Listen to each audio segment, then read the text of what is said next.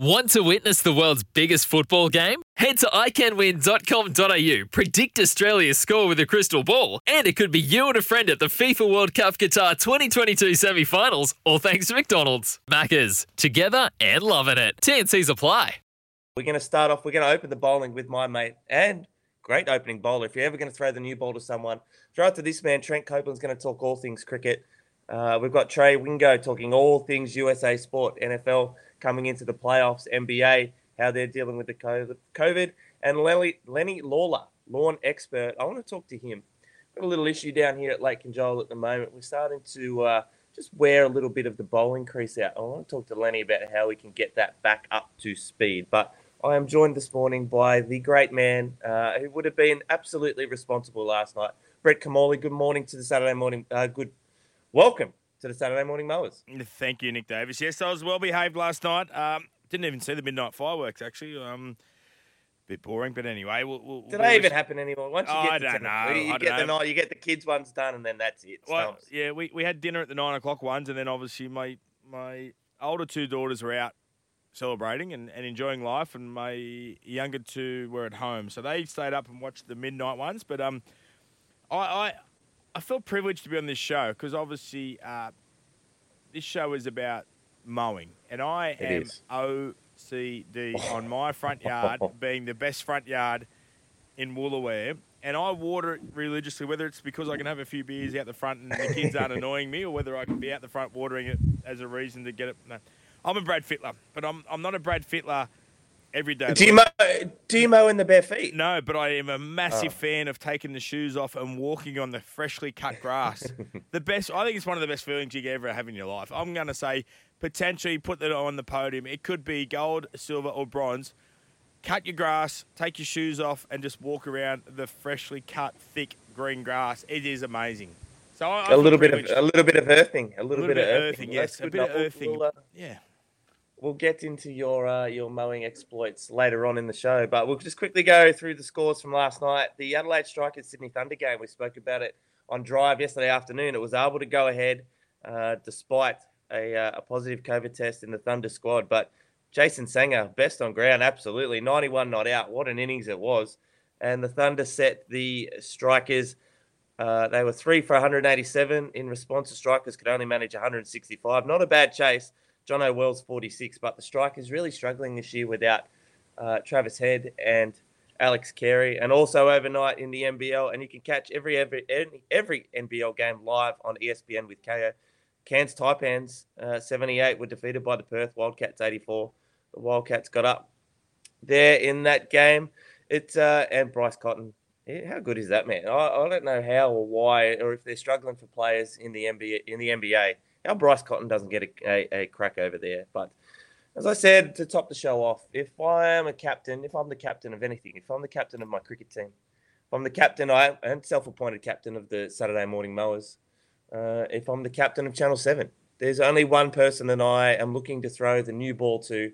And if you're looking at people to be responsible on New Year's Eve, the Copelands are your absolute posters for New Year's Eve festivities. And he joins us now, my mate, Trent Copeland. Good morning, Copes.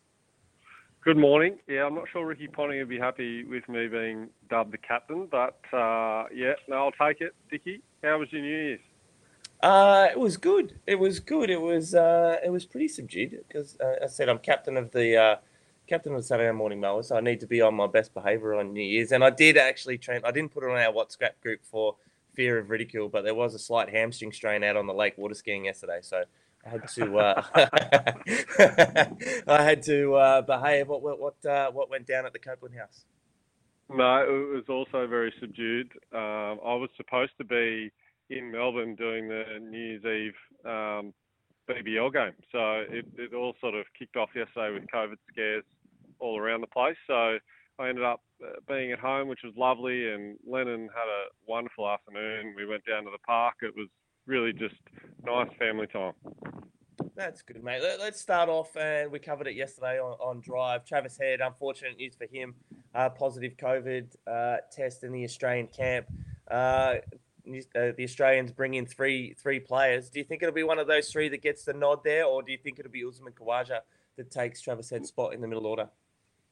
Yeah, incredibly unfortunate for Trav. I think he's probably just got to the point where after that big 150 in game one at the Gabba, and then a really good up tempo to change the game, 50 odd at Adelaide, really started to establish himself and set his mark on that number 5 spot. So really disappointing for Trav, and I think you're probably right on the latter stages there on Usman Khawaja. I think the other guys have been brought into the squad. They're all playing some really good cricket, but Usman sort of earned that spot to be the spare batter at the start of the summer, and the way cricket selections normally go is he earned that spot first, so he gets first crack. So that's the way I think they'll lean.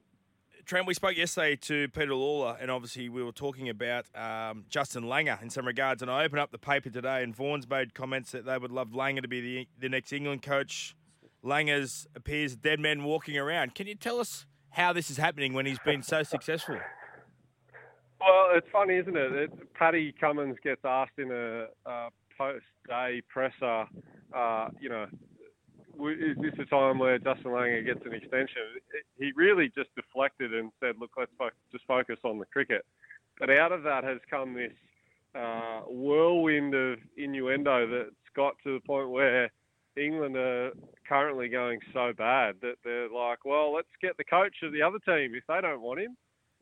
So I think it's, wind back 12 months, we lose to India at the Gabba.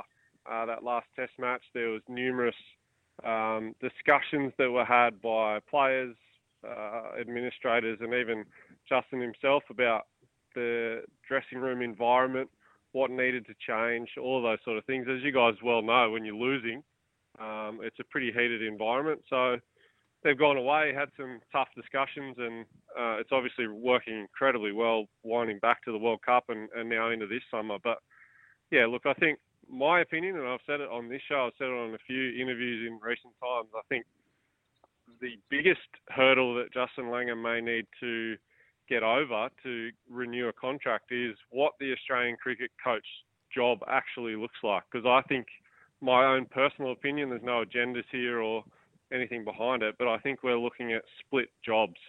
We're going to have a white ball coach and a test coach, in my opinion, and it's not too far away.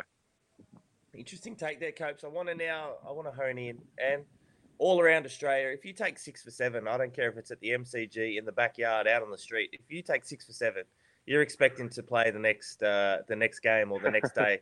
You've got the brand new half-tape tennis ball. Scotty Boland, he'd be very stiff if he misses out on Sydney, surely. Yeah, he would be very stiff, and it's an unfortunate thing about cricket. It's a amazing opportunity that falls your way to make a debut when someone else is out injured. But then when you come in and you do so well, you create this havoc within the team, because it's sort of this unwritten rule in sport, isn't it, that you come into a person's place that's done well for so long. We're talking Josh Hazlewood here, but it can be in any sport. And, the train of thought with the coaching staff, senior player group, and even the player themselves is, I'm coming in to do a job, and then I understand if I am then taken out of that spot. So, yeah, well, the question becomes, does he then displace someone else? Then you've got Mitchell Starc, who's probably the player of the series at the moment, and Pat Cummins, who's basically the PM. So it's one of those ones where I don't know, and Josh Hazlewood and his fitness is going to be a really tough one for Scotty Boland. But I hope he gets to play, because I think he's earned it. And last week was close to the story of 2021 in a cricket sense for me.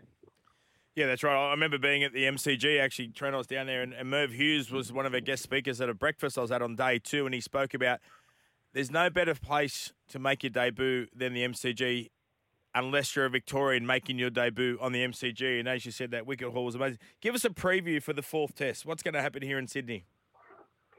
Well, conditions are going to be a big one, and even the lead up to this test match. I know the Aussies arrived yesterday, which was a day later than they normally would.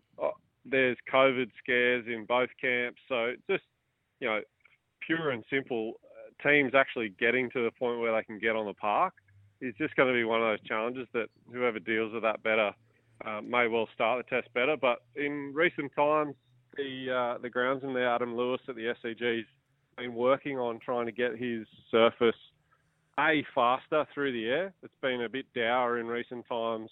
So I think that's one of their first aims. And then after that, it's about pace and spin. So whether we see a Mitch Swepson involved, I know George Bailey referenced that selection-wise, but if you're asking me to preview what's going to happen, Noddy, I think Australia are going to win and win handsomely because they've been absolutely thrashing the pond so far, and they've got some serious work to do if they're going to aim up and compete. Copes, just with all the COVID stuff going on, and you're a golfer, and Noddy's a golfer, you've always got your golf clubs in the car just in case a game of golf pops up anywhere. Have you got, when you go in there and you're in the suit and you had the gloves on the other day, that was impressive. Are you going to pack the whites to the SCG and the kit just in case there's a little bit of a rippling scare go through the bowling attack? Well, there was a few people talking about it the other day. Well, Scotty Boland got to debut at his home ground. Jai debuted the game before, or not debuted, but came back into the team. So I've always got my spikes, mate. I've been bowling to the boys while I've been on the road, which is not maybe a commonly known thing. But no, there's so many bloody bowlers in this country we've seen this summer. It's, I'm well down the pecking order, but I'm really proud of, domestic cricket in general. But, thanks for bringing that up with the suit and the wicket-keeping gloves, mate. I haven't caught much flack about that. No, it was, I couldn't resist. It took me about 3.5 seconds to whip it up on our moving the chat WhatsApp group with the great man with the oven mitts on. But let's just switch sides now. And quickly touch on England. What to from here? They've got to the point. The Ashes are gone. Do they look to the future? Do the bowlers get a farewell test? What's going to happen there? And we spoke yesterday again to Peter Layla on the Drive show. What's happening with county cricket, Copes? I remember, and you would know too well, 10, 15 years ago, the Australian incumbents would go over and cut their teeth in the county competition and get ready to play Test cricket. And it just seems that the English players aren't doing that enough. Yeah, Mike Atherton wrote a fantastic article this week on where the problems stem from, the proposals he makes to change the way things are done systemically. And I think you're right. There's a couple of things that have changed in county cricket. Rules and eligibility have changed, so overseas players do have a bit of a tougher time getting in to play. So if you haven't played international cricket yet or a lot of BBL, you basically can't go over and play four-day cricket over there. But look, as far as this last couple of tests goes, I think the bowling group has been largely pretty good. They've probably, made some errors on their length control and the plans that they've gone in with. And that's probably a question for bowling coach John Lewis and Silverwood, the coach.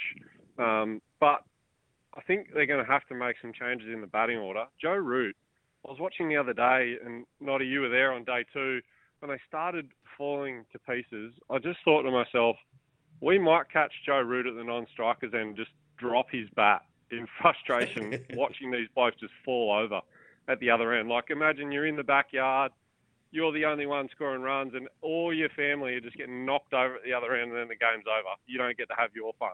It's one of those ones where... I tell you who that is, and the great man Tristan Merlihan, Lord Sir Tristan Merlihan, will be on the show later on. It would be his partner in indoor cricket up at the Gold Coast. It would be...